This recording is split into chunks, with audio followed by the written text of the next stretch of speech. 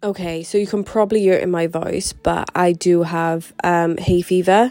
The hay fever I got, I don't get me wrong, I've probably had it for years. I haven't been able to breathe from my nose for a really long time when I run.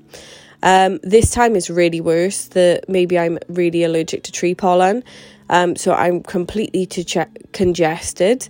My sinuses were terrible. It was actually really hard to breathe, and because my nose was really terrible and blocked up, it went down to my throat, which it was so strange because obviously I would have thought it was a cold because I didn't think I had hay fever, but I've definitely had hay fever for years without realising it. Something that's really helped me, for obviously I've got it all in my nose, is the nasal spray.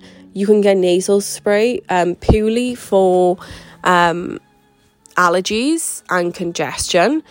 If you need the actual brand names, let me know. And then also I got these multi-action Activid tablets, which are purely, they've got antihistamines in them, and they are for congestion, so your nose, your headaches, and it's helped me breathe a lot better. Don't get me wrong, I'm not completely like my normal self, which is really annoying, but I am a million times better than I was on Monday. I could barely like breathe and talk. I went through at least a box of tissues in a day.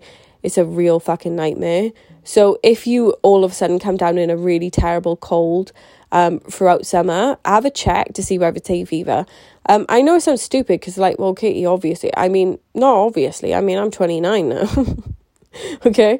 And then, you know, if you could, and antihistamines as well, they do say it's always good to have a little level in your system. Don't just take them on the days where the pollen's high. You need to take them throughout it.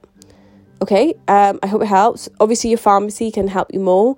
Even doctors can perhaps do allergy tests, so you get the proper detail of it all. But yeah, have a great day. See ya.